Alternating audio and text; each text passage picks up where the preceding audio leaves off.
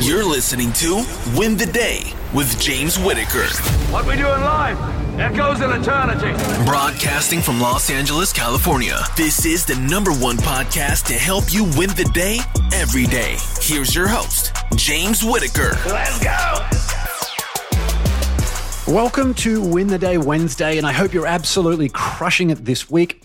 These are bite-sized episodes to help you level up your life and your business right now.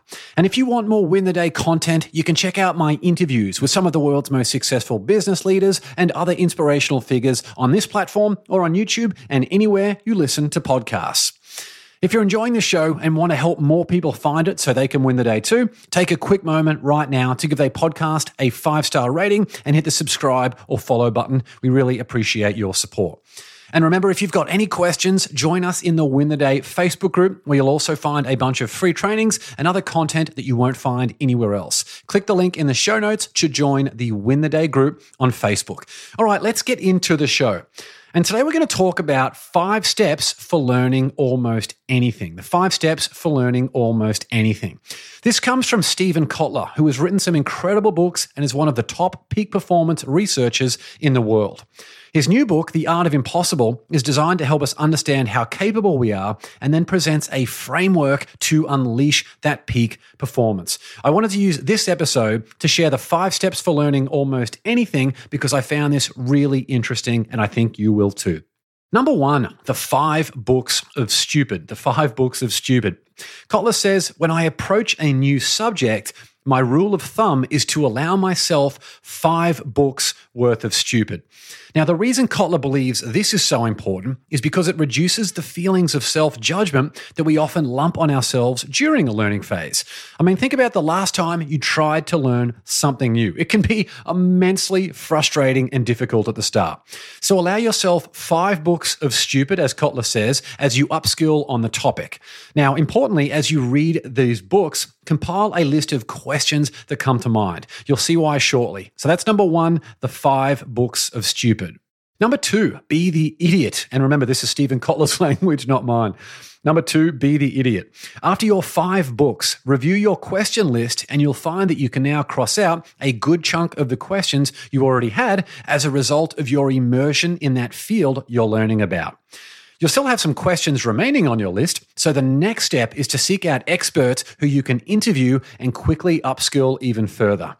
If you have a podcast, this is a perfect avenue to be able to do this. After all, you'll find it almost impossible to get a massively in-demand leader for a coaching session or a coffee catch-up, but if you invite them on your podcast, you can have a dedicated 1-hour coaching session for free, and you might even become friends with them too.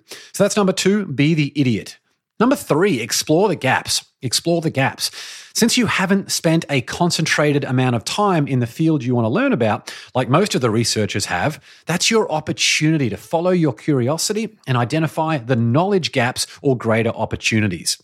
This is exactly what Elon Musk did when he created both SolarCity and SpaceX. He built his knowledge, but rather than fall in line with the existing academics, Elon revisited the underlying assumptions. And in doing so, it enabled him to create better products at a fraction of the cost.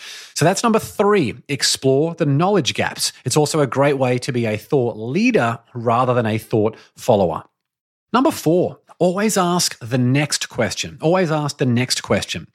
Kotler believes you should then seek out experts who disagree with the knowledge you've built up or what has been established as fact. This broadens your knowledge on a given subject even further, which all adds up to you having a strong opinion that you can defend since you've considered all available possibilities. So that's number 4, always ask the next question and seek out experts who disagree with you. Finally, number 5, find the narrative. Story is one of the most underrated skills in both business and life. That's why, for his 5th step, Kotler suggests finding 2 people. The first, who is completely ignorant on the subject you're learning about, while the other, the second person, is an industry expert, and present your narrative to see how it's received. This narrative comes from all of the expertise and insights you've developed through the previous 4 steps. So when you can use this approach to learning something new, these 5 steps, you'll upskill much faster and, most importantly, you'll be a lot less frustrated in the process. Jump into the Win the Day Facebook group and let me know what you thought of this episode and these tips by Stephen Kotler. You'll find a link to the Facebook group in the show notes. And if you're a business owner and would like to know how to grow your business using a podcast, download a free copy of my Recurring Results Roadmap. That will also be linked in the show notes. That's all from me. Get out there and win the day and use these 5 steps for learning anything new. Until next time, onwards and upwards, always.